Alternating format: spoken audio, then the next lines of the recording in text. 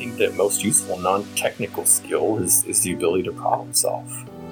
It's not technical at all. It should be ingrained as an engineer. Problem solving comes first.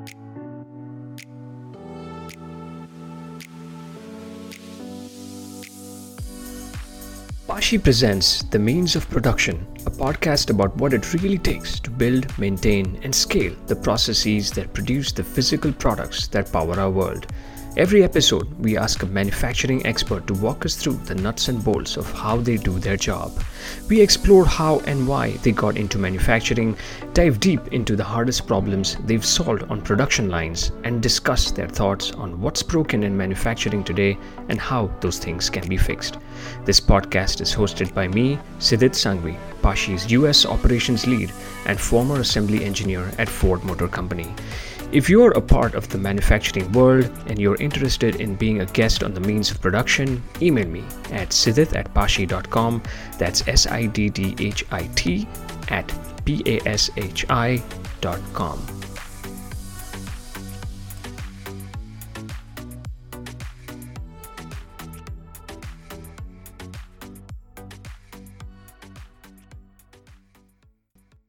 Welcome to Season 1, Episode 6 of The Means of Production. With me today is my friend and former colleague, Zach Westhoff, manufacturing engineer for Powertrain Engineering at Ford Motor Company. Welcome, Zach. Thank you. Zach was on my team with Powertrain assembly line design, build, and commission for the Livonia transmission plant, and we had some good times together solving the Ford 10-speed transmission launch, and I learned a lot from Zach, and I saw him work on a lot of stuff, and we're going to talk about all that. But before all of that, Zach is going to just read out this quick disclaimer. All right. So I work for Ford Motor Company, but this is my own opinion and not the opinion of Ford Motor Company. I want to clarify that I'm not a spokesperson for Ford Motor Company, official or otherwise. All right. Zach, firstly, what is going on with you? How are things in these crazy times? How is your family? How is work? How is everything? Yeah, so I'll start with the family because that's kind of how you rolled it out. My wife, bless her heart, she's taken a lot of initiative to take on the role of principal, I guess, of our household. And bless her heart, she's done a good job of taking the kids under her wing, including the education herself. So we're homeschooling our two kids, and the 5-year-old Brielle, going to be 5 here pretty soon. The girl's so dang fast. Ari's 10, Bree's 5, and she's homeschooling them now, and I have to attend work meetings at home and try to take care of business too as we work from home. Sometimes I go into the plant, but I mean it's a big shift from not being there every day to like once or maybe bi-weekly kind of going in and checking in on stuff that's happening. But the family's doing good. Kids are healthy. I have not contracted COVID for some damn reason. The wife's not contracted either. We've had some close calls. I won't lie. I've been in for testing twice. My wife went in for her first test last week. And yeah, we still haven't contracted it. The kids definitely have it because they're homeschooled. However, they still get to meet up with a bunch of kids that have had it or have played together with them. And yeah, it's a lot of people are scared in today's world, and I'm not scared at all. In fact, from the get-go, I was pretty adamant about let's just get this. I'd rather just get it and get over with it, kind of opinion. Because then you build up the antibodies or you die, right? So, I wasn't scared from the beginning. In fact, going into it, I thought I had it early on back in October, the year before all this started. And I really wasn't scared to contract it. I even stepped up to the plate for to start making face masks and launch the 2 lines for the face mask manufacturing. And yeah, I wasn't at all affected by it. I didn't end up sitting at home not doing nothing. I was constantly busy throughout the whole pandemic. It's nonstop. So that's a good segue into work. So from there, because I took initiative and took a step up, and powertrain just keeps growing. Complexities keep growing. There was a need for another lead engineer, and one of the other lead engineers wanted to take a step down. So it wasn't Marianne; it was Paul. So as Paul stepped down, Marianne took his place down in Cherville, which opened up a position on phase 1, and then I got dutifully willed that program. So that's taken off with a new derivative of 10R100, and that's going to launch later on this year, and hopefully we'll be meeting our job one date in pretty much a year from now, which is March. So a lot of things going on, and firstly, homeschooling has gained a lot of traction. There is a lot of great points to it, a lot of advantages, and yeah, there are opinions for and against, the conditions at school or what they teach and what they don't teach, and I think it's up to every family to know what they want, and this is happens to be the time when you act on whatever you think is best. So it's kind of a time, and yeah, I'd like to also commend your wife, and I believe you mentioned her name is Sharon. Sharon, is that correct? Oh, yeah. Yep. Yeah, you didn't get it wrong. Guess my mistress's name now. Anyway, yeah, homeschooling 2 kids is a full-time job. It's very hard. Has to be structured in some form at least, and there has to be some discipline. So, yeah, that's very commendable. And also, the lead engineer is a big role, because at that point you're essentially tasked to not just solve technical problems, but to essentially be like the project manager of this whole thing, right? So again, congratulations and all the best for job 1. 10R has been a great product for Ford, and that's why it keeps growing. That's why there are so many variants. And yeah, let's move on to even more interesting stuff that you've done, Zach. And by that, I mean, I got some the problems. Rebuttal there. Let's talk a little bit more, because as an engineer, your needs really need to concern essentially not only with non-technical issues, and I see how the basis of your questions have a topological approach, about technical and non-technical issues, and I'm just trying to reflect on my thoughts, basically aimed on identifying those, and I honestly believe this should be included in some of the educational forms, such that, and trying to decipher.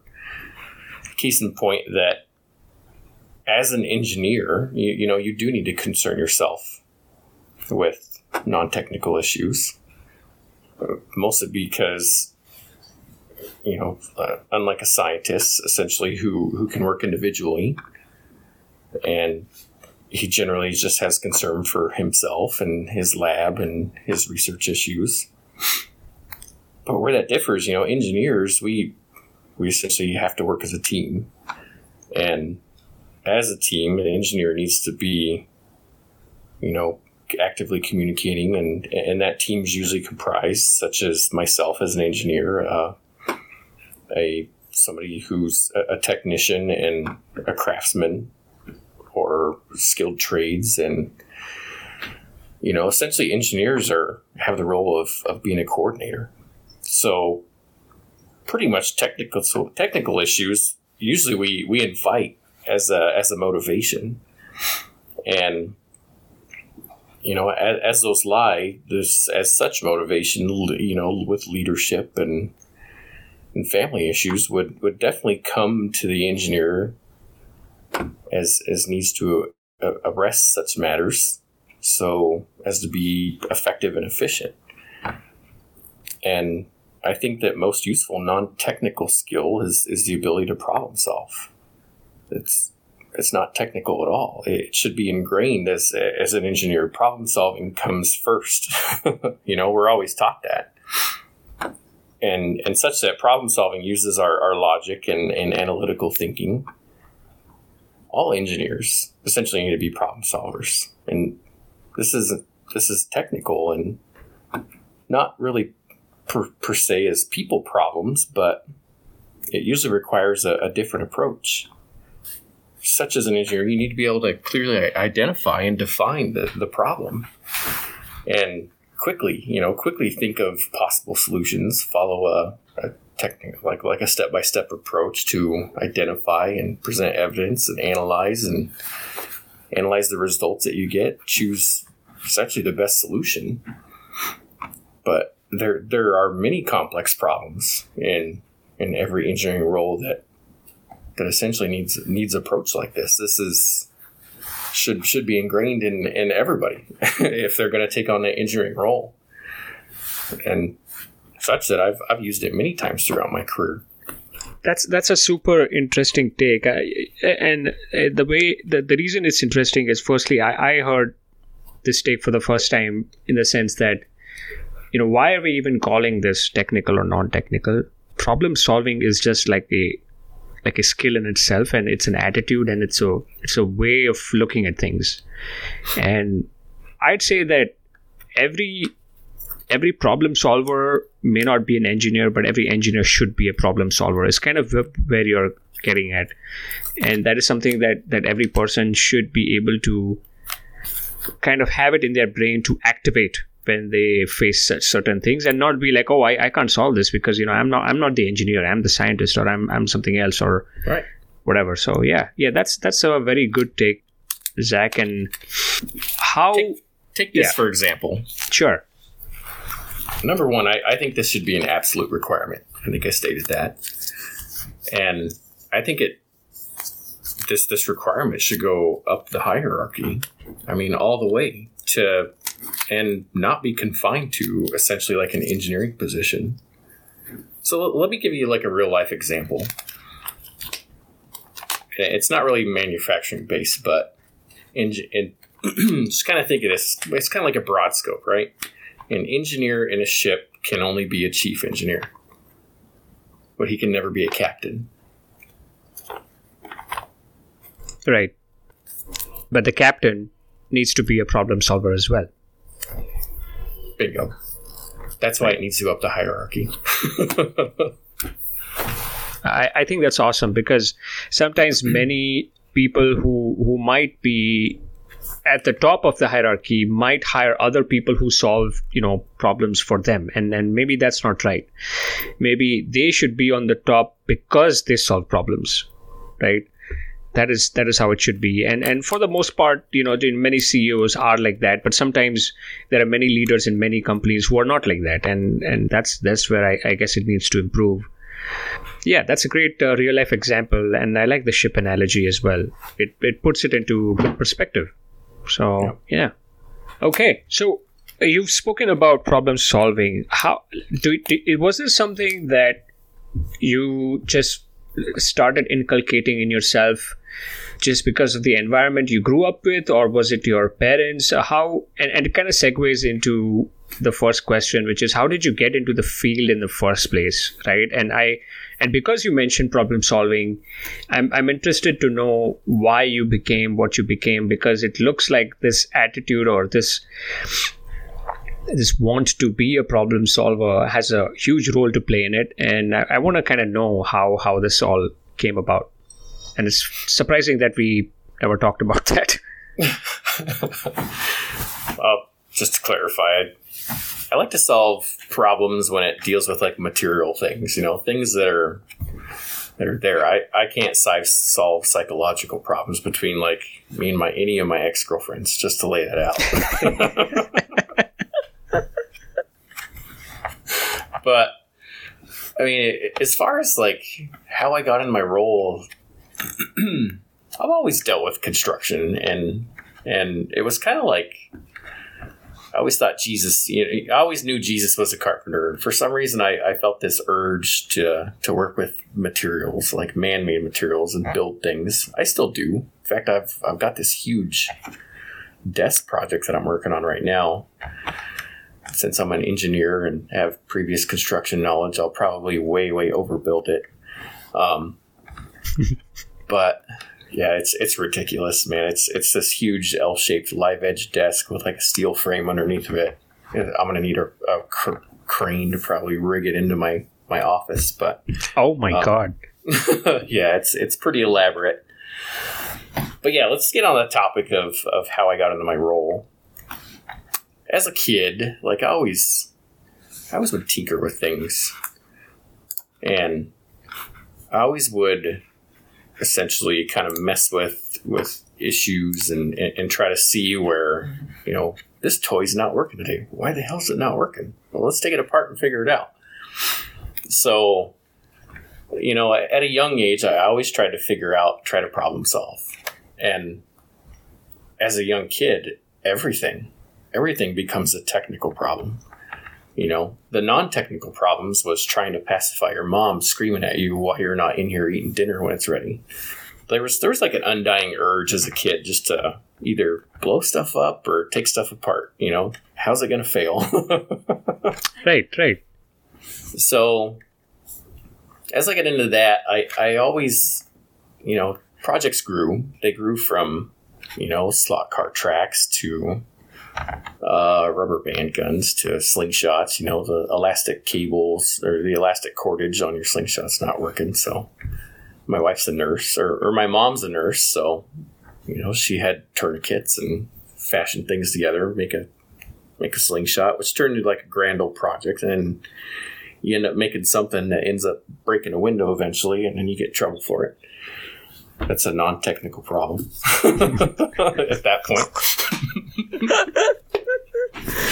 But yeah, I it always grew, and I always liked, you know, cutting things, making things. So that kind of led to a role of me in an engineering degree, per se, by, you know, having that grasp of reality in like 2008 when the economy tanks, and you know, you go back to your roots and you try to figure out, what am I good at?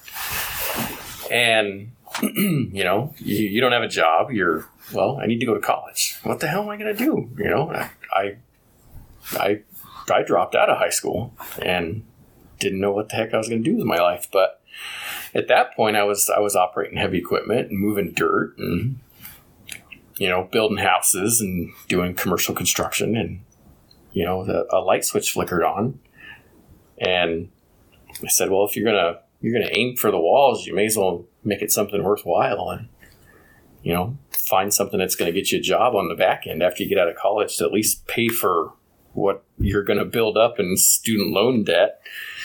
You know, well, what's a good... I didn't want to be a doctor, we'll put it that way, because, right.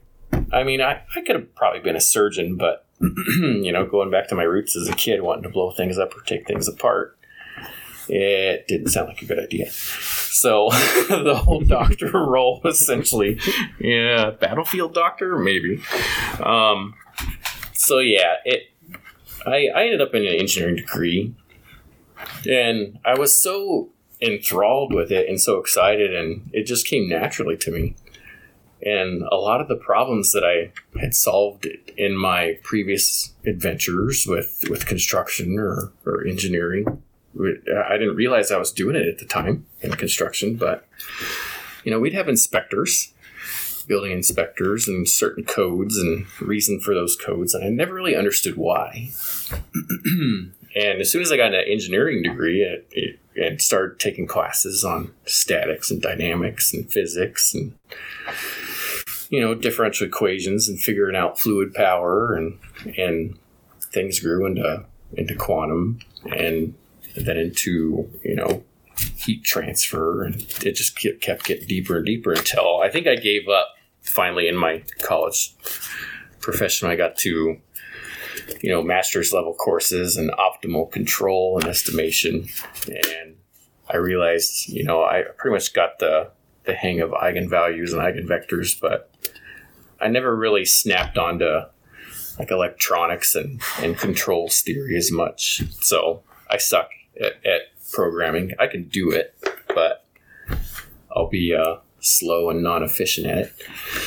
So that pretty much ended up and I graduated with the bachelor's, and I wasn't surprised that, I showed such astute quality and did such a good job in one of my manufacturing courses that I actually was hired by the school to work as like an improv professor, really, for the on-site prototype shop that we had.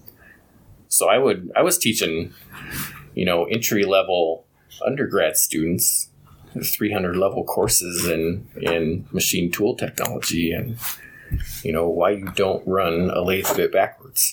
And, teaching them how to measure samples and make things. And I ended up helping out on a lot of PhD student projects that dealt with their thesis, and I learned a lot that way too. And solar ovens, I did a lot of things in that college that actually kind of made me want to stay, and it was such a good environment.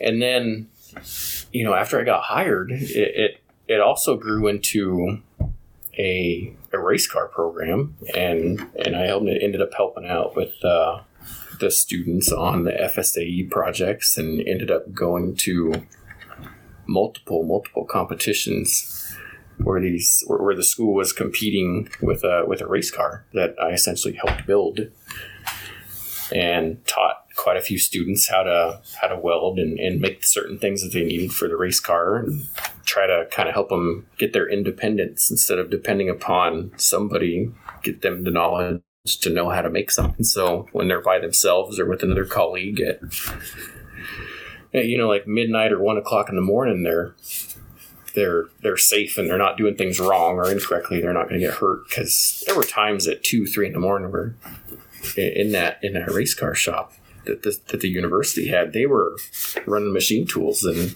tired and caffeinated, or who knows if they went out to eat dinner and had a couple of beers and were coming back. But at one of the competitions that I went to, I got an email from one of the professors that Ford was going to be on site doing some recruiting. And I don't know if you met. Did you ever meet Mario Cardo?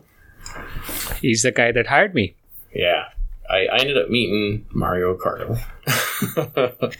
Lovely person, and just a guy who knows how to spot people. So for sure. And I talked to him and him and let's see, another person with Ford. Her name's on the top of my tongue, but I can't say it right now.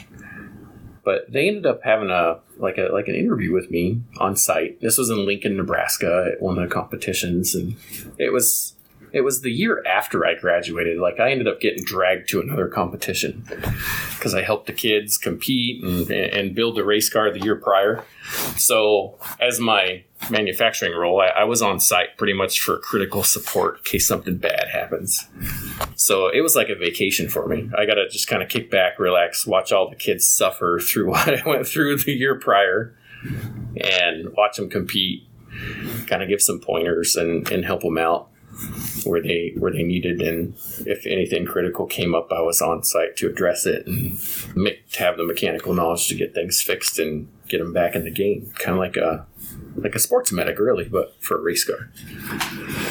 But that following year, I met with Mario. So if I didn't stick around, if I wasn't hired by the university to do the things I do, I would have never ended up at Ford Motor Company. And, I probably wouldn't be here talking to you right now. That is so amazing and coincidental, because he hired me in the most serendipitous, situations as well. But that's for another time. But I'm glad that we have that connection with Mario in common. And I see how you went into the engineering field, having, doing construction and taking things apart, like from a young age. And this stuff doesn't come naturally to everyone. A lot of people think they have to be engineers, and they struggle through subjects, and just because they can be engineers. But it's really great that that some people can just, do it naturally. And all of the things you mentioned, like teaching other kids and becoming like a teaching assistant or an improv professor and helping people with their thesis, that all shows that you genuinely like enjoy it above and beyond just getting a job. So that's true learning. And I wish it on every child to have true learning. And yeah, for me, it was technical drawing. Like even in high school, I never studied for technical drawing. I just showed up and I just knew it. I loved making 3D diagrams or isometric diagrams. I just knew all of that naturally. And just like you, I just stayed away from the electrical part and the controls part. Yeah. So yeah, I completely see that transformation and that journey. And for the audiences, you may have forgotten, and I certainly forgot my high school stuff, but it looks like Zach did not. But an eigenvector is a vector that does not change direction in a transformation. So I'll put a link to it in the show notes. And Zach, could you clarify for the audience what FSA is? So FSAE is a program with most accredited universities where the students are join as a 4-year degree program, and they right off the bat would have to be committed to FSAE. And once you sign up for that first class, that first semester, you're committed for the 4 years. Most of the universities adopt that 4-year program, where, and I want to say most accredited universities, and there's something like 300 universities that compete in this. Some of them compete in Lincoln, some of them compete in Michigan. But moreover, what they do is they start at a freshman level, teaching your basics of how race cars perform in the specific design requirements, and they go through, and they also are in the team meetings, and they start out almost as like what we would say in the industry as like an intern. They're not really deep involved in doing any of the computations. They can be if they're knowledgeable enough. They may be hands-on and helping build something. They will be hands-on and helping set up track days or practice days. But it's a 4-year degree program where you go through and you take courses that specifically apply to what would tailor you as an automotive manufacturer, or even get you in a program that could send you overseas and you'd end up on an F1 team or even on a NASCAR team. I didn't know what the heck I was going to do by the time I got to the end of this, so I didn't know I was going to end up working for Ford Motor Company. But what's interesting about University of New Mexico, where I've got my degree from, is they do it as a 2-year degree. And when I graduated, we were 4th in the world. No, 10th in the world and 4th in the nation. So we were pretty high up. And for a 2-year degree program, where kids are getting in 1 year, kind of seeing it, getting their feelers out, they join as a junior. And they see that first bit of the program, they'll realize right away if they want it or they don't. So it's not real selective. You can sign up for it, but it's required that you meet with the professor before you join, and he really kind of vets you and understands the reasoning why you want to join. My meeting with him was, I had a lot of extensive manufacturing background knowledge in welding and machining from the get-go, as well as I thought I'd be useful. So that's how I ended up there. I didn't really think it was going to turn into a future profession as a lead engineer for Ford Motor Company, but that's what it ended up as.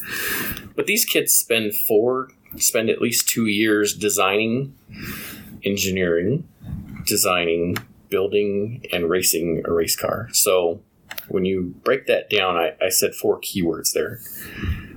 You engineer it first, you validate your results, you design it, and then you build it, which takes a year, and then you race it that final year. We would do it in 2 years. So it was quick. It was like a fast track program at New Mexico. And the fact that we were doing it in 2 compared to 4 was astounding, and we were still, pretty high up in the ranks. So last time I checked, we were second. They placed pretty high at the race last year. Every now and then I go back and check, what race results were, like every other year. And yeah, the kids are doing good, man. Dr. John Russell was the professor, and he was pretty long in the tooth and getting pretty old when I was in the program.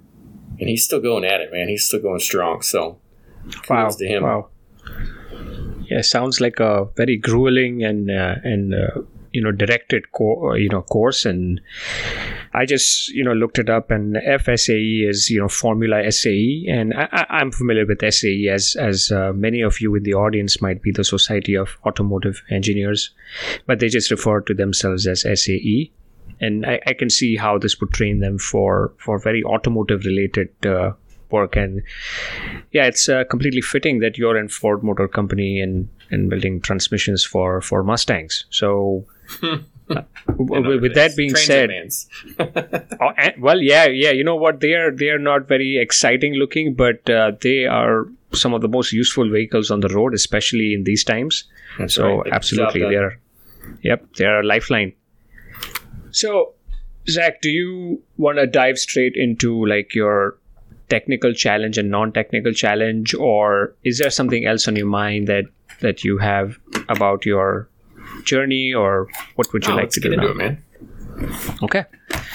So what has been a technical challenge that you faced? And this could be like not just one day, or like, it could be just a tough month or a week or something. And how did you face it? Just walk us through like a day in the life of Zach Westhoff. So I'll start with the first one on top of my head, since I just kind of talked about FSAE. That's to go back to my validation period within FSAE. We had a race car built. We knew the parameters. We knew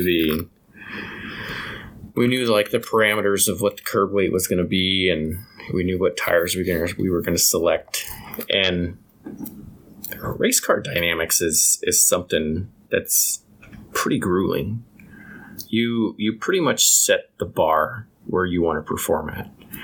And when I say set the bar, you're talking about multiple variables of speed and downforce and lateral and longitudinal acceleration. How you want the car to perform. It's like the benchmarks for your design. So up front, you set these values, and there's a process of validation for everything that you want to choose for this. And when you get down into it, everything in that car relies on the performance of your tires. Like, you wouldn't really think about it. Like, and I work in the automotive. Really? Yeah, and wow. I work in the automotive sector, and most people don't think about, the kind of tire they're going to put in their car. Like, do you actually think about it when you're going to put tires on the wife's car? You're going to look at the coefficients of friction? No. I just get all-weather tires and just slap them on after I get a discount from somebody on the tire. So, yeah, I must be the worst offender of all of those people in your eyes. So, oh yeah, but yeah, everything in the performance of a vehicle, like comes down to the tires. And I don't know if it was the professor or not. Like, this is pretty technical, and pretty technical to the point of I still remember it to this day. And we were using MATLAB, and we were running like heavy calculations based off of what the input values are off of our race car and what we desired our output values to be. And when I say input values, I'm talking, certain speed requirements, acceleration, longitudinal acceleration, kind of breaking those down, lateral acceleration, and just the performance of how we want it to perform. And all this is rooted into like one specific equation. And there's a guy called Hans B. Pajeka. And you wouldn't believe it, but he was born in I think 1934, and he was an expert in vehicle systems dynamics. It's particularly tire dynamics, which was like the field of his expertise. But he developed a series of tire design models that lasted over like 20 years. And they were so like undefined and really, really top notch that they were kind of called like the magic formula, like quotations magic formula. Wow. Because there was like no real physical basis for the structure of how the equations were chosen. But they still fit a wide variety of tire constructions today. And you're talking like I think he was born in 1934. I don't know when he passed away, but I would say he probably passed away in like the last 4 or 5 years because no one lives that long. But like you talk about, they fit a wide variety of tire constrictions between, keep in mind, 1934 and the tire's operating conditions. So each of these equations were characterized by like 10 to 20 coefficients. It was huge. That pretty much defined like how a tire made contact with its surface. And it pretty much defined, like, based off the experimental data that you had calculated for the race car performance, such as like camber angle and slip angle. And like you talk about technical, you start getting into like vehicle dynamics, and there's so many inputs and outputs that are derived off of that. And it's kind of interesting because the Projecta tire formulas are actually widely used in professional race car vehicle dynamics. And to be honest, like they're even used in race car games. And they're damn accurate, dude. That is like a very, very, what an interesting piece of history over there, that this guy doesn't have like anything that people think is like a structured formula or a derivation or something, but it seems to hold up against the test of time, and everyone's using it in everything from like kid races to like professional racing. So this must be quite a character and quite a genius at that. Yeah, there was a whole semester of our FSAE program pretty much based off of modeling how our vehicle is going to perform, and it all came down to how the tires were going to perform, and from there you build the car off of that. So it's kind of like backwards engineering, right? Usually you're given your inputs and then you find out your outputs, but there was a lot of derivation that we did on using the magic formulas that essentially would quantify how our race car is going to perform. Wow. And for the audience, the camber angle is like the angle that the vertical axis of the tire makes when it is not perfectly at 90 degrees. So that's your camber angle, and it probably is something you can see when it's going over uneven terrain, and it's used to design steering and suspension. Oh, even in like sharp corners too. Like camber angle's a big thing because like you can see it on some cars when you drive down the road. Like their tires are tilted in, like their wheels are tilted in. But when you think about that setup's kind of needed when you start taking a corner really hard. For NASCAR, it's easy. I mean, they're always turning left, right? They're not turning left and right. Right. So you set up everything for I think it's like I think it's a positive camber, and like your tire will actually roll up under that wheel, and if you have that wheel actually leaning out a little bit, it helps the contact patch actually grab on a little bit better as your suspension compresses and your spring rate's right, your air pressure, your tires is perfect, and the tire compound, most of all, is going to be able to hold your car on that corner. Yeah, I can imagine it in my head what you're saying. correct? Yeah. So yeah, I was pretty technical in school, man.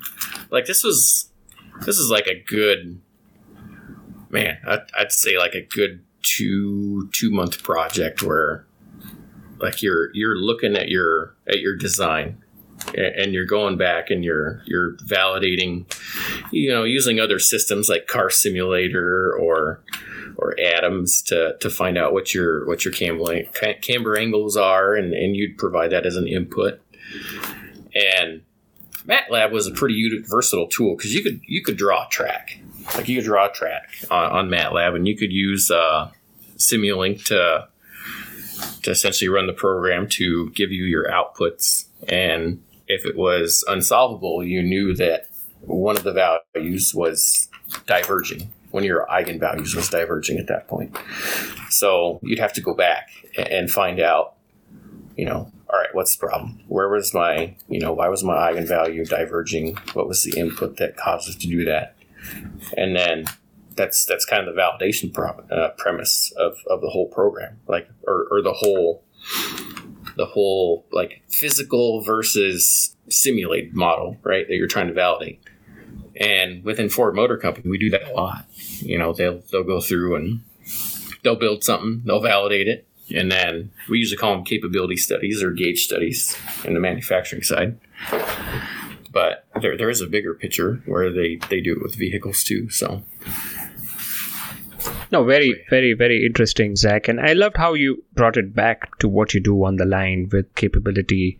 So again, for our audience, like capability, the way, at least I remember it at Ford, was mainly, these two main metrics, which was CP and CPK, which stood for capability and the performance. And capability essentially meant that you were within your spec limits, and your process limits were less than your specification limits, and the performance decided how centered they were. If they were too close to a specification limit, you were likely to fail during some kind of abnormality. So you'd rather stay as centered as you could, kind of like a car going into a garage, right? You want to be centered and you want to fit in the garage. So depends on how many cars you have in the garage.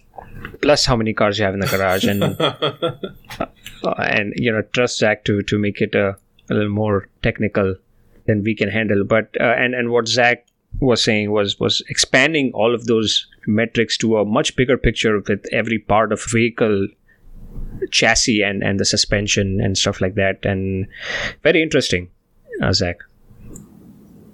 Well, thanks.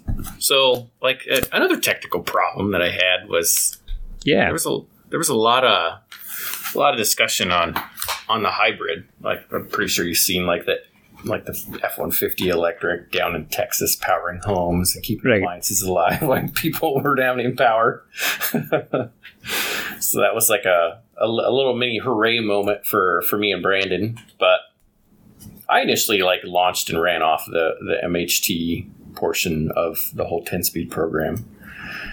And you wouldn't believe how difficult it was to actually get that piece of equipment integrated and into the front of a 10-speed transmission.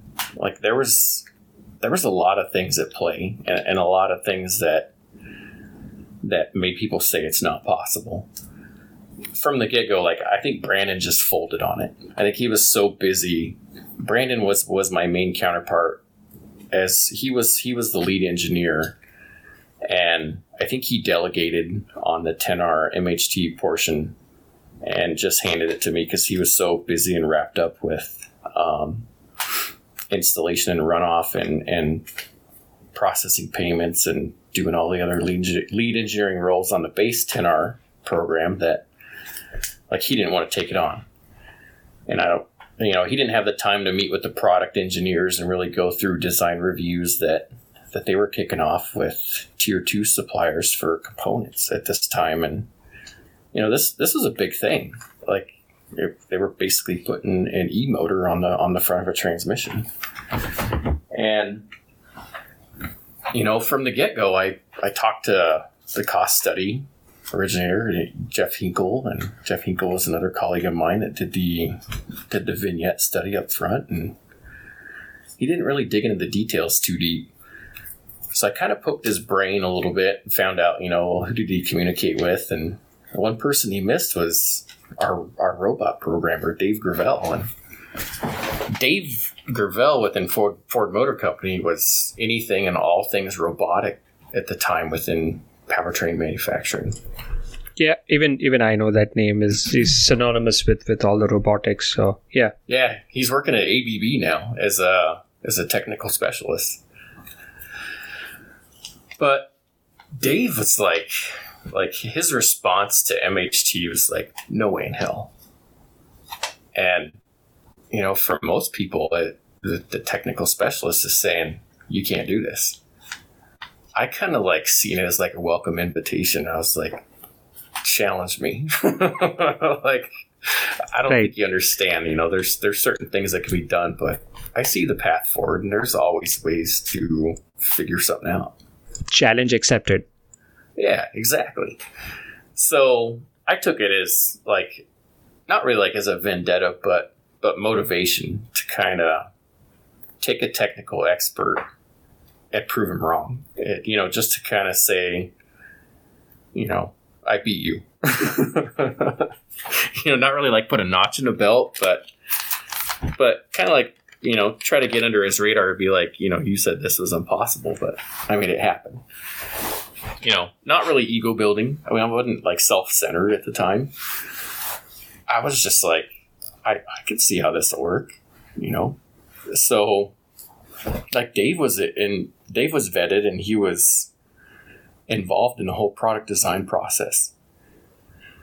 And it always came down to stacks with him. I don't know what the big deal was with stacks. And I do understand that as you start your engagement sequence, there's some analytical stacks that we do, because you'll have multiple engagements as you install a torque converter to transmission, and it mates to a shaft, and there's 5 different layers of engagements that you need to have before that torque converter is fully seated.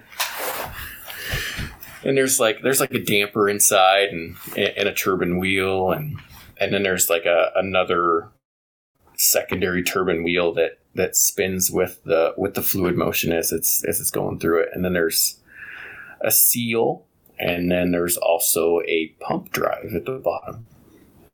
And for some reason, Dave didn't see this as just installing a torque converter. He's seen it as something on a grander scale.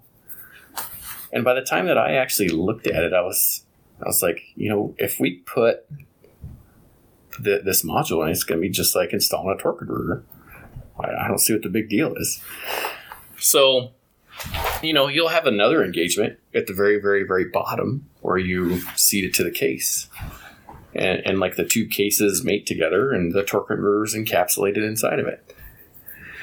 So I set off in motion and decided to do this, and I spent a good, let's say, 6 or 7 months with the product team from the get-go. I think Sid, you were even working for us at that time, but I think you were working with Mary Ann. I was helping you with MHT, but that was after you finished a lot of the technical work that had to be done up front. And I remember you being very involved with product, right? You were doing a lot of the stuff that happens before we actually start on something like this, and that's a testament to how involved you were willing to be with actually the product and the design of that component. So I think you played an instrumental role there, and I could see you in those meetings. And yeah, I think I came in when we were already doing the validations. You're right. But, just to get back to one of the points you made, I think people who, as children, like to take things apart and see how it works, they aren't taking up a challenge for ego. They simply can't accept that unless I take this apart, I won't know if it's actually impossible. And I love that attitude, because I didn't really have that attitude, but I can see that problem solvers need to see it themselves and verify the truth themselves and see, let me take it apart, let me go back to the basics, and is it really impossible, right? So I don't think, you're right, I don't think it was anything to do with beating someone or whatever. I think that was perfect. No, I would have never beat Dave. Dave would have beat me all the time. And that too, yeah. Dave was a very smart guy. He taught me quite a bit about robotics, and I still value him. He's a great guy. Man, I wish we still had him here. He's off to bigger and better things. But anyways, from the get-go, back to the whole Dave Gravel comment, I got this thing in a design down to, working with the PD guys. And to be honest, Ford Motor Company contracted it out, which was the best thing in the world from the beginning, because you had contractors. You didn't have product design guys that would basically adhere to design rules, and you wouldn't hear no as an answer. You're like, we absolutely need this from the beginning, otherwise this is a no-go.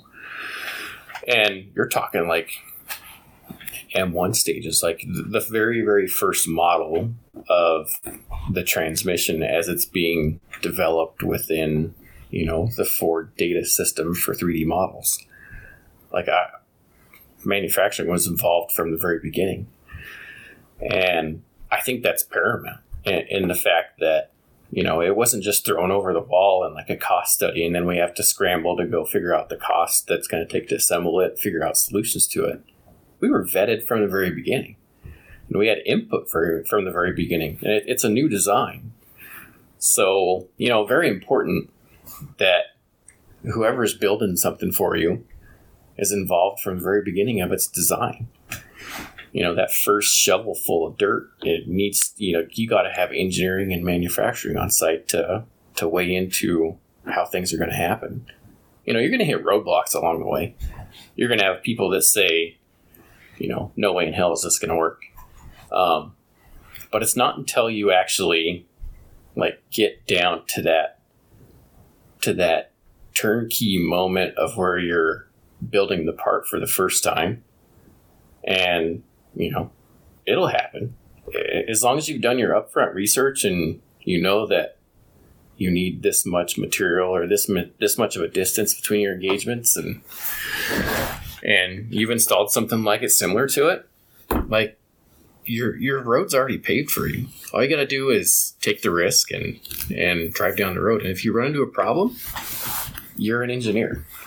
This goes back to my first statement.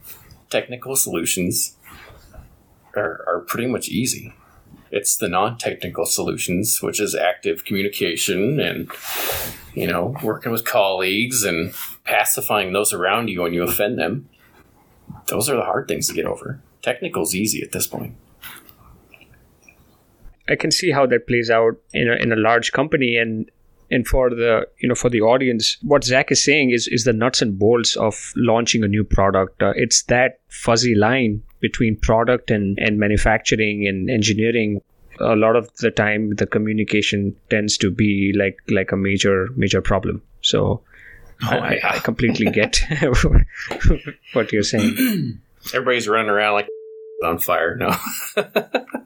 Yeah. Thanks for that case, Zach. I think it was very interesting, and it was Ford's one of Ford's first offerings, to the market with the hybrid. And congratulations! That truck and the whole campaign and the whole product had a very good effect on its outlook for future products. Absolutely. Yeah.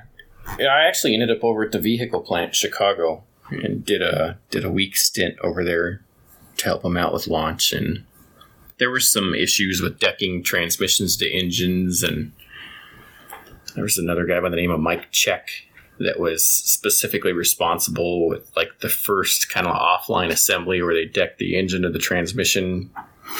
That's when they assemble the engine to the actual, the powertrain components, the engine and the transmission. And then they'll also bolt on the subframe assembly, which at a later point further down the line gets raised up and made it to the body assembly of a Explorer.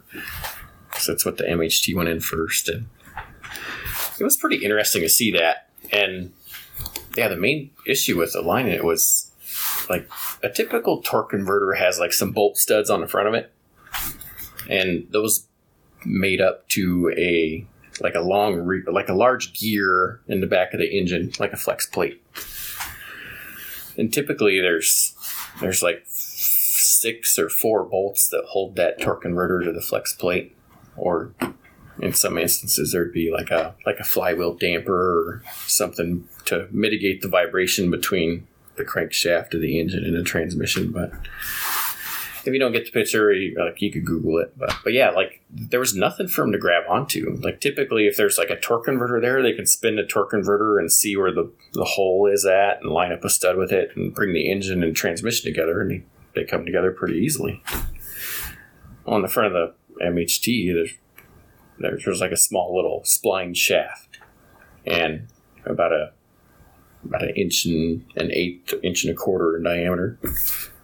And when you're bringing the engine and transmission together, you can't reach in there and line it. So we ended up making like this male and female typed splined tool that would mate to the transmission and also mate to the engine. And you can spin it with a long handle, and as you bring the two together, it would align the splines, and then you slide them both apart, pull the tool out, and then slide them back together, and everything was lined, and you could bolt the transmission to the back of the engine. I remember vaguely being involved in this, and I'm sure it would have presented like a major ergonomic problem for the guys at Chicago. And it's glad that you thought on your feet and designed this tool for them. Ergonomists in Chicago were a lot different than ergonomists in PTME. I'll tell you that right now. I met with a couple of them. Like, you were a pretty dang good ergonomist. But thank you. The guys in Chicago were nothing at your caliber. Like, I think you could have actually made a pretty good ergonomist in like a VOME plant somewhere. But you're off to bigger and better things. That's what everybody does.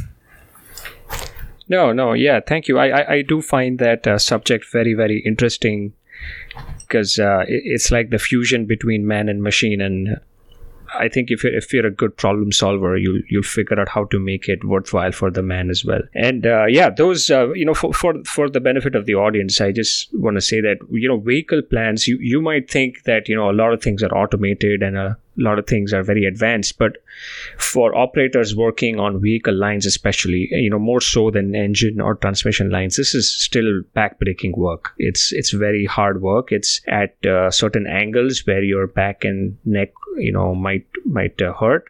And there are many great solutions like ergo suits and stuff that have come up to solve this. So it's a very interesting field for all of those who find the subject interesting. I'm going to put some links in the show note, and you can look at it and see if this is something you'd like to go into for all the young people out there listening to this. Oh, I remember the ergo suits. Those things were pretty cool. Super. I'll link to that too. I'm sure it's out there in the web somewhere. Cool, Zach.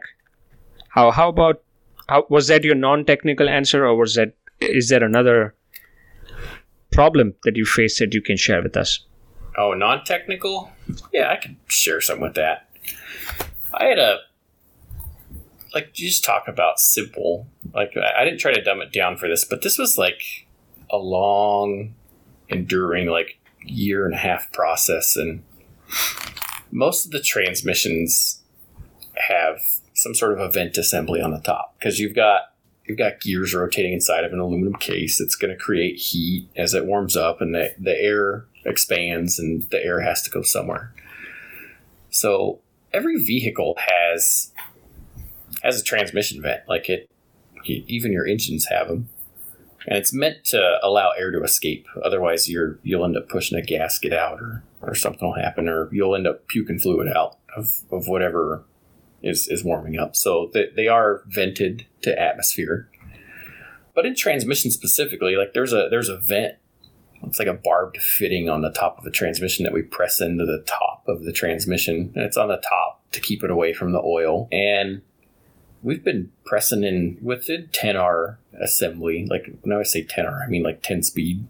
When Ford first came up with this, we would put in a vent, and it was put in with a press, and an operator walks into a workstation, puts this vent inside of the end of a press ram, and the transmission comes in on like an assembly pallet. It's located off of that pallet, and then we also locate it inside the station, and then the press comes in with the part inside of it and pretty much presses it in. It happens pretty rapidly. And, the operator's nowhere near or not inside the station. He's standing outside of a light curtain. Light curtains are like light beams, and if somebody breaks it when the automation's moving, it'll automatically stop. It's like hitting an e-stop button, because we got to think of operator safety.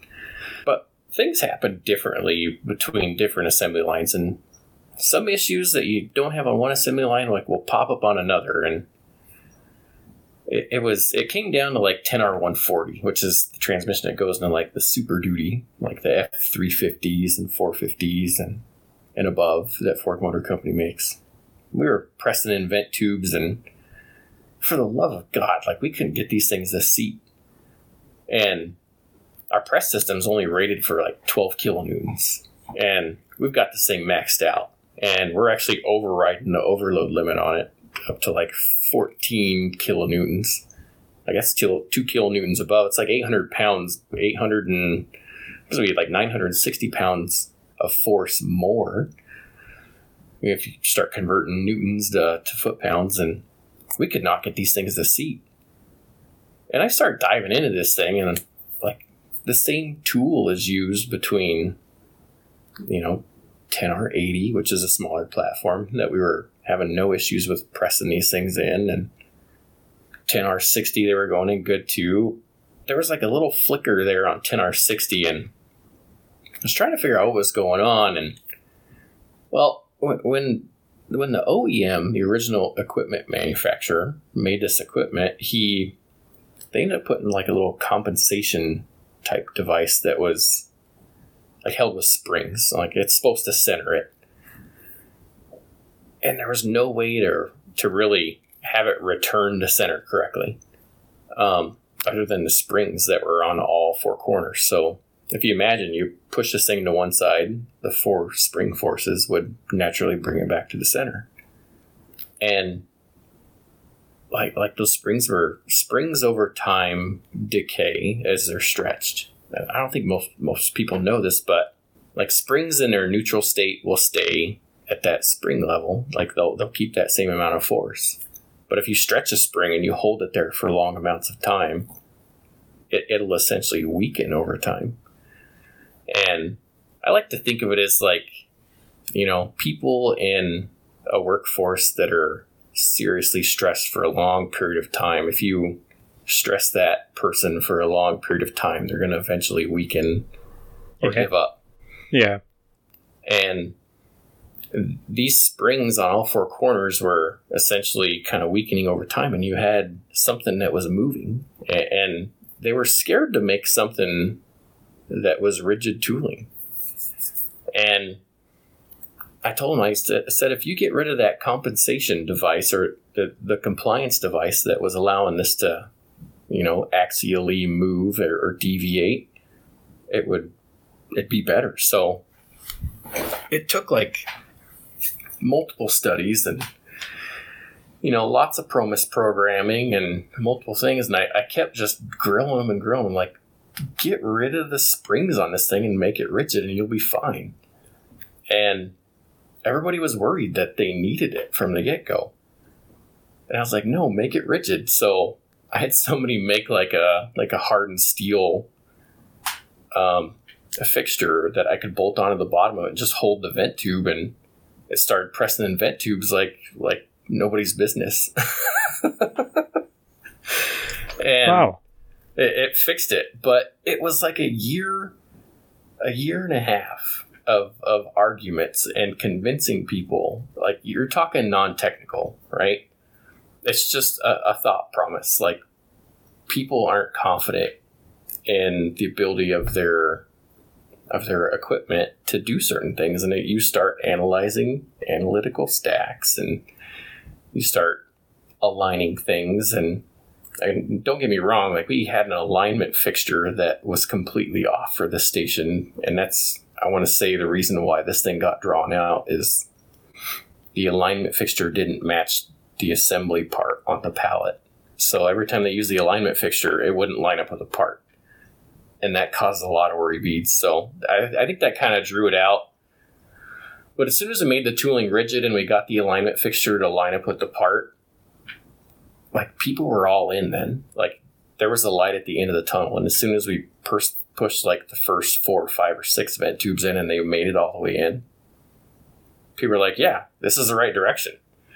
So sometimes you gotta have the muster and willingness to like not let people's decisions kind of skew your ideas, and take initiative and validate what your thoughts are, and don't be afraid to try it. And I think that'll actually produce the results that you're looking for. And if not, then you go back to that whole engineering mindset of problem solving. And, you know, what's the worst case? You got to start all over. But you're still going to find a solution by the time that you get into it. Wow. I was actually shaking my legs because this had so many great gems that I was just itching to come in and unmute myself, and I want to unpack that. So you were talking and I didn't want to interrupt that, but there were so many good gems over there. Firstly, what I liked is there is a lot of noise, and I think you held on to the signal. And the noise was that if there is some paradigm that is widely accepted, it's very hard for anyone like me or anyone to objectively see if it's still the right paradigm. And I think that's what you did. You questioned it and said that, yes, I know conventional wisdom would say that you want something that's elastic, but in this case, here are the reasons why it should be rigid. And you kept hammering at it for a year. That's a lot. And for the benefit of the audience, I want to say that, while this was a very tiny part, because I'm familiar with the vent tube, and there's a funny incident with that, but the vent tube is a very tiny part, but as Zach mentioned, it could lead to damage of the other parts of the transmission if it gets overheated. So people would be reluctant to change something that they think has worked in the normal sense. And here we have something that is completely different, and it took you like a lot of trials, and you had to prototype it, and you had to try it, and you had alignment issues, but you kept focusing on the signal and kind of ignored the noise. So I think that was the biggest takeaway here. And the other takeaway is that what's the worst that's going to happen is you just have to start over. And for many people, that's like a very big deal, where it shouldn't be a big deal. You just start over. Yeah, you lost a lot of time, but think of how much you learned that you wouldn't have otherwise learned. And you think that it's not useful, but later down the line, you'll remember this, right? You'll remember all of this, and it will help you. So I'd say that those two things you said are very useful for any young person to hear, that, no experience is really useless. It's going to teach you something, no matter how trivial it is. And you have to be able to start over any number of times, not just once, any number of times. So I love that conversation with you, Zach. Yeah, it was a great example of a non-technical problem, but it had so much technical stuff as well. So you're quite a technical guy, and I learned so many things so far. So yeah, please let's continue to our next question, which is, if you had a magic, just a little bit here, because sure. Like, if you're in the engineering role, you're not going to get things right the first time through. I'll just say that right now. Like, don't expect positive results. You're going to get lucky, for sure. You're going to have the optimal results, and you're going to get your results that you want, like the first time.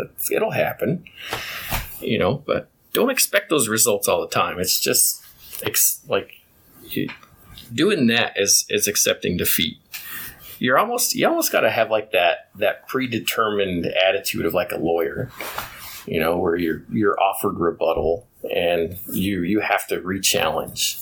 And if you don't have that drive to essentially re-engage yourself and find out why, like, there's a lot of things that if you're not investigating or trying to figure out why, it's like, I wouldn't necessarily say engineering's like the main role for you, but if you're really upset about bad results the first time,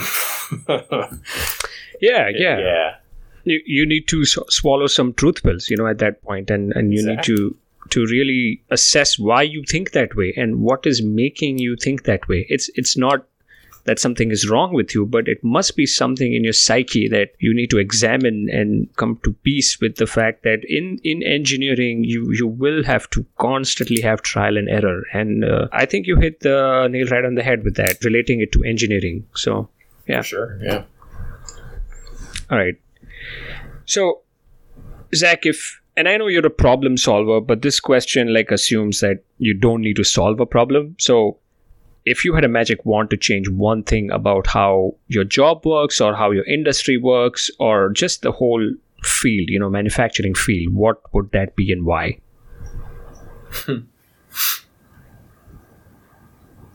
It's a good question because there's a lot of things I could wave a magic wand at. I'm sure everybody, even like your daily life, you could wave a magic wand at anything. Yeah. I kind of stated something earlier, like the engineer of a ship can never be captain. That whole idea mindset of, well, you're just an engineer. You can never be an executive. Like you have to have that business knowledge. I think that's kind of true in some premise, but don't let it hold you back. Like you can still keep going and you can still be an engineer. You can buy the ship. You can be an engineer on that ship and still own the ship and also be the captain. But I think you offered some rebuttal to that too, Sid. Like the captain has to know the same technicalities and the issues that the engineer knows. Otherwise, the captain can't give direction to the engineer, or the engineer and the captain will basically end up in an argument match, and one's going to end up either dead on the floor or thrown overboard.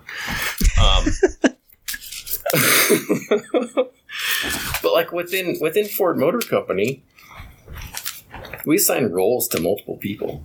You've experienced it, and there's been some bloodletting. There's been some people laid off because they've decided that some people aren't needed and roles have changed. I think if you were still here at Ford Motor Company, you'd be a process engineer, because what Ford's done is they've simplified. They've gotten rid of the ergonomists and they basically went to like one standard PTME led group of ergonomics, and they're like their own group and role. And I mean, you'd either end up there or you'd end up as a process engineer.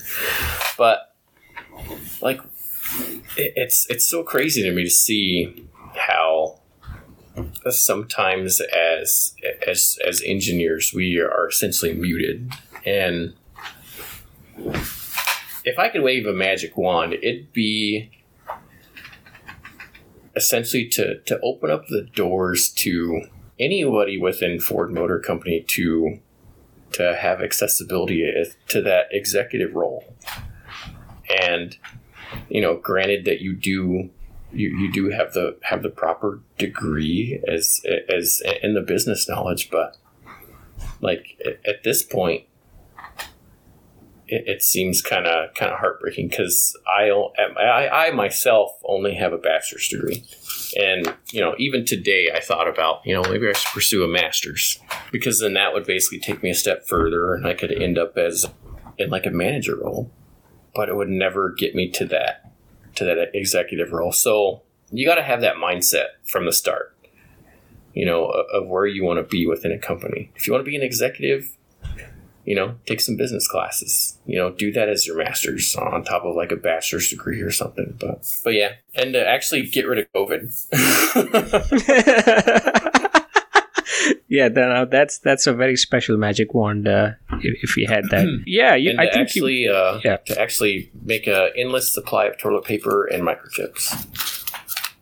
Yeah, I've been following that bit of news that it's hurting all manufacturers. Not just Ford, and you hit quite the nerve with that degree thing, because essentially that does not mean like that piece of paper does not mean that you will be able to solve business problems. It just means that you took the time to learn about business, and maybe an engineer can do that even without the degree, but that's how these credentials work, and unfortunately that's how it is. But you do need to navigate the corporate world with the way you describe, which is to kind of choose your path in management or become a technical specialist like yourself. So yeah, hopefully one day there are more technical people within the management committees that analyze more or dig deeper more and go to the root, perform root cause analysis, before they take decisions. And yeah, absolutely. Gosh, that reminds me. There's another lead engineer that I work with. His name's Paul Przecki, and one of our LL2s, which is leadership level 2, basically reports out directly to our executive level. So we're talking like Jim Farley. And there was a meeting that was sent out the other day, and it's like some god awful hour, like 6:30 in the morning. And I basically asked, another lead engineer, hey, have you heard what this is about? And his response, I'm guessing it's another management rollout of another high level plan.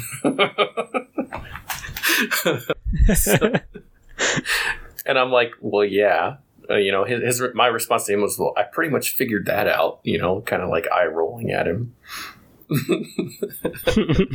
And it's probably, everybody's got news, but it seems like, somebody's got to send it out like as a blast email or have a meeting over something. And if it's unknown nature and something doesn't know about it, like let the masses know. But I kind of already have an idea of what this meeting is about. And here's the thing. Like, we know that there was a toilet paper shortage. We know that there's a chip shortage. And these are like key things that you got to hone in on. Like when you're in the industry and you see something happening, your response shouldn't be to lay down and place blame. Your response should be to act and react.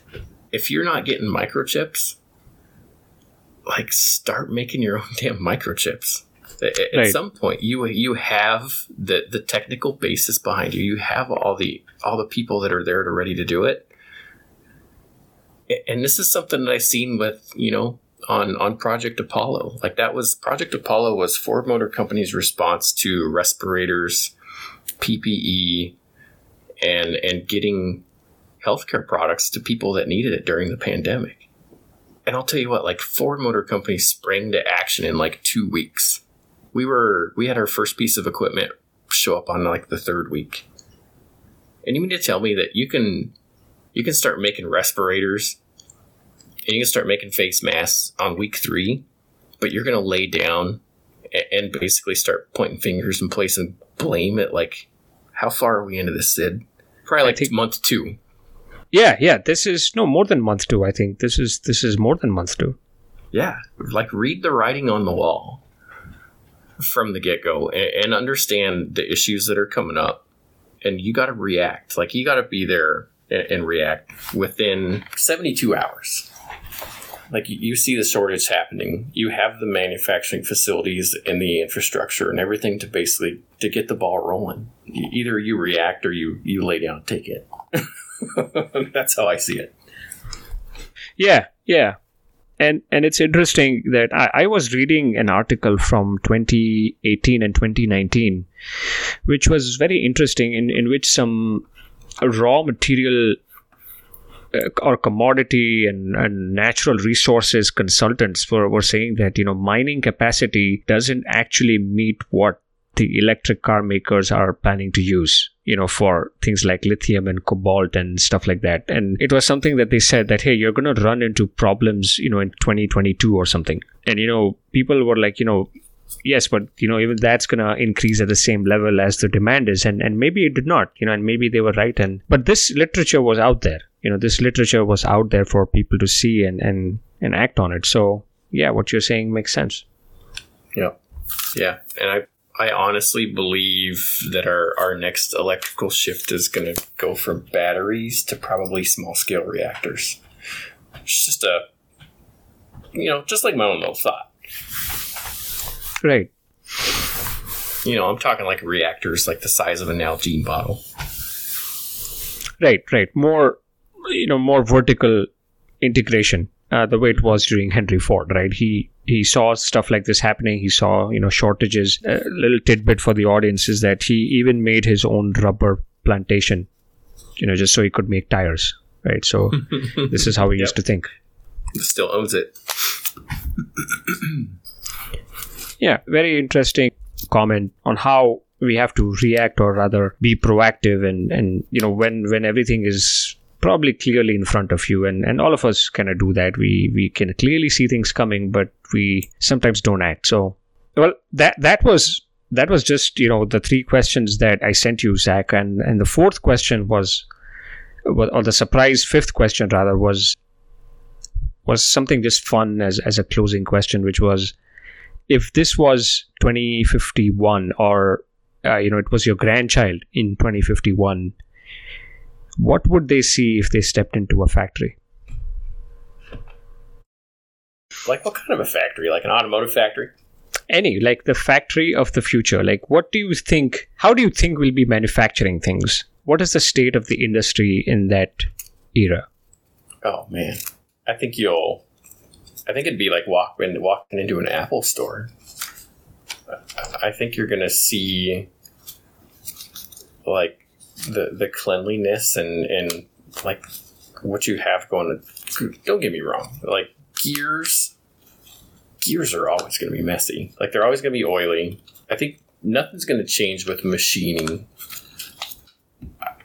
I honestly think that you'll start to see advancements in rapid prototyping, to where you're going to have, instead of die cast things, you're going to have things that are rapidly made. But to be honest, like die casting of aluminum, especially with our transmission cases and the materials that they use, it's pretty damn fast. I don't think that you can rapid prototype something that fast. Right. But I think there's always going to be some level of material removal from whatever's basically die cast. So you're always going to have machining. I believe that machining has pretty much optimized to the point that they're already using cemented diamond and other types of like composite type carbide tips to remove material that tool changes are so infrequent. Tool life is indefinite. You're talking like tool changes every month. 10 years. Yeah, long periods of time. You'll see bearings and stuff wearing out before you see cutting tools wear out. As far as assembly goes, you're always going to need that human to machine interface, and you're always going to have that operator knack and somebody hand starting a bolt. Oh, really? You think so? Tell me, do you honestly think automation can solve the wire harness, the bulkhead wire harness? Right now, it can't. I've experienced it. So I used to put my hands in there to see the ergonomics and try and install it myself, and no, it can't. But I can see wireless sensors. I can see the removal of wires altogether and have wireless sensors with like recently there was a chip that was created that took a binary compound of diamond, which is a type of crystal that creates its own energy, and essentially it being implemented into a chip that has a half-life of 28 years. So on that note, I think you could actually do wireless sensors, like exactly like what we have for the speed sensors in the transmission. You could essentially have a Wi-Fi enabled type receptor that would pick up the sensor output and process that into like an input card. I can see the removal of batteries at some point in cell phones, because the chips in and of themselves will have 28 years of battery life. They won't need anything to produce energy. But as far as like manufacturing and making things, I can seriously see like nuts and fasteners and everything still being needed, because if you need to service something, you still got to take a bolt out. Super glue won't replace that. Epoxies are making a pretty big comeback, though. Like composites. Yeah. No, very, very interesting take. And you're the second person who mentioned that plants could be cleaner. And I do hope that, humans are not still at plants and, they don't need to come there. And for the audience, the speed sensors are these sensors that you place next to slots in the case in which the input shaft of the transmission is kept, and it kind of meshes with the input shaft and measures the speed. That's how you come to know your speed. And correct me wherever I'm wrong, Zach. And then it's like a Hall effect sensor. It just outputs rotation speed. Yep. And to hold them there, to connect them there, you have this wire. And to hold the wire as rigidly as it's possible, you have this wire harness. And the wire harness is, it snakes its way around other components in the transmission. And what Zach is referring to is how complicated that is to install. And it requires so much sensitivity with your fingers that, somebody who's very big, even that person has difficulty actually placing this wire harness accurately inside. So let alone a robot, which is, not sensitive enough. And we just don't have the technology at the right cost to have that kind of finesse, and that massaging of that bendable harness. So that is what we're talking about. But yeah, I could see the whole 5G movement mixed with like these new technologies in microsystems with infinite power. Essentially, like what's this, like the most your service life of like a cell phone is probably like what, 10 years. So I mean, if you start talking about like removal of wires inside of a vehicle, you could power headlights, you could power gauge clusters, you could power lights. There's multiple things that you're talking about. Like, granted, you have a big enough chip. Now, most of these chips we're talking like on a small scale. Like, they require input power to do the computations and run the algorithms. But like most of these chips that they're starting to make that are like a composite diamond are essentially like they don't need power input to do what they got to do. They just need a signal, and then they do the rest of it all by themselves. So I thought that was pretty cool. No, I had not heard of the materials that you mentioned, self-powered materials, and I'll be sure to look that up. That sounds very, very fascinating. And it's essentially what you're saying. It's like the Iron Man like thing in his chest, right? It's self-powered and essentially eliminates the need of any kind of power source being connected from afar with wires. Yeah. You would essentially, I mean, you'd still have to have like a high input voltage to start the engine if you're still talking about ICE engines, internal combustion. That's going to take a large amount of battery power. But as far as computers go and turn on a signal to turn on a fan, and you're still going to have a generator on board, like an alternator or something to create power too. But a lot of the power that's running to the chips is essentially going to get removed at some point. Yeah, that's a big thing. Crystal power is actually something that's been out there for a while, and they're starting to make advancements in it. I read it in Popular Mechanics, actually. It's not something like kind of new invention. It's been around for a while. Right.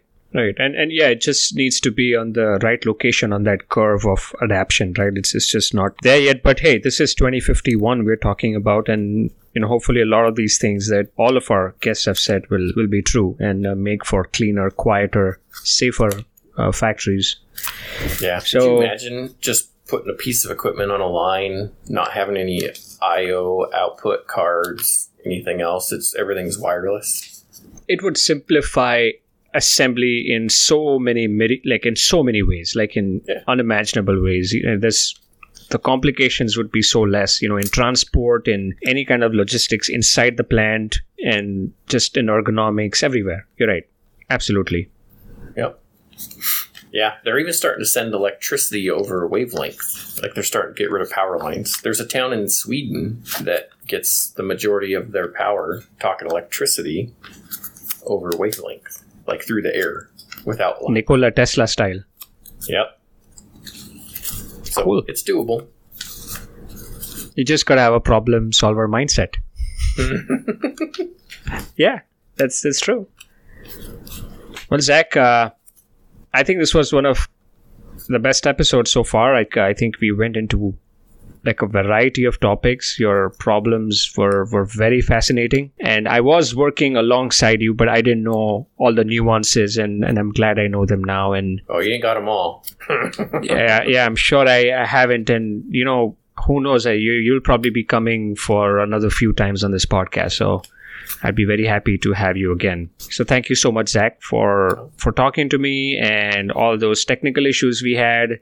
Thank you for your patience and giving me your time. And I wish you and your family all the best, and we'll chat again soon. All right. Well, yeah, as long as the snow quits falling, hopefully I'll be fishing this weekend. Sounds just amazing. If you enjoyed this conversation, please subscribe to the Means of Production podcast for more stories from people behind all the manufactured goods we use, love, and depend on. This episode was made possible by Pashi, the operating system for manufacturing.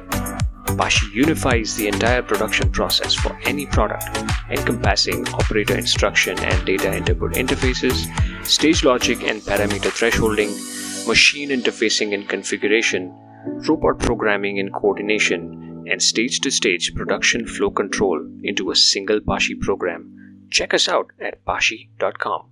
And until we meet again, have a fantastic day and take care.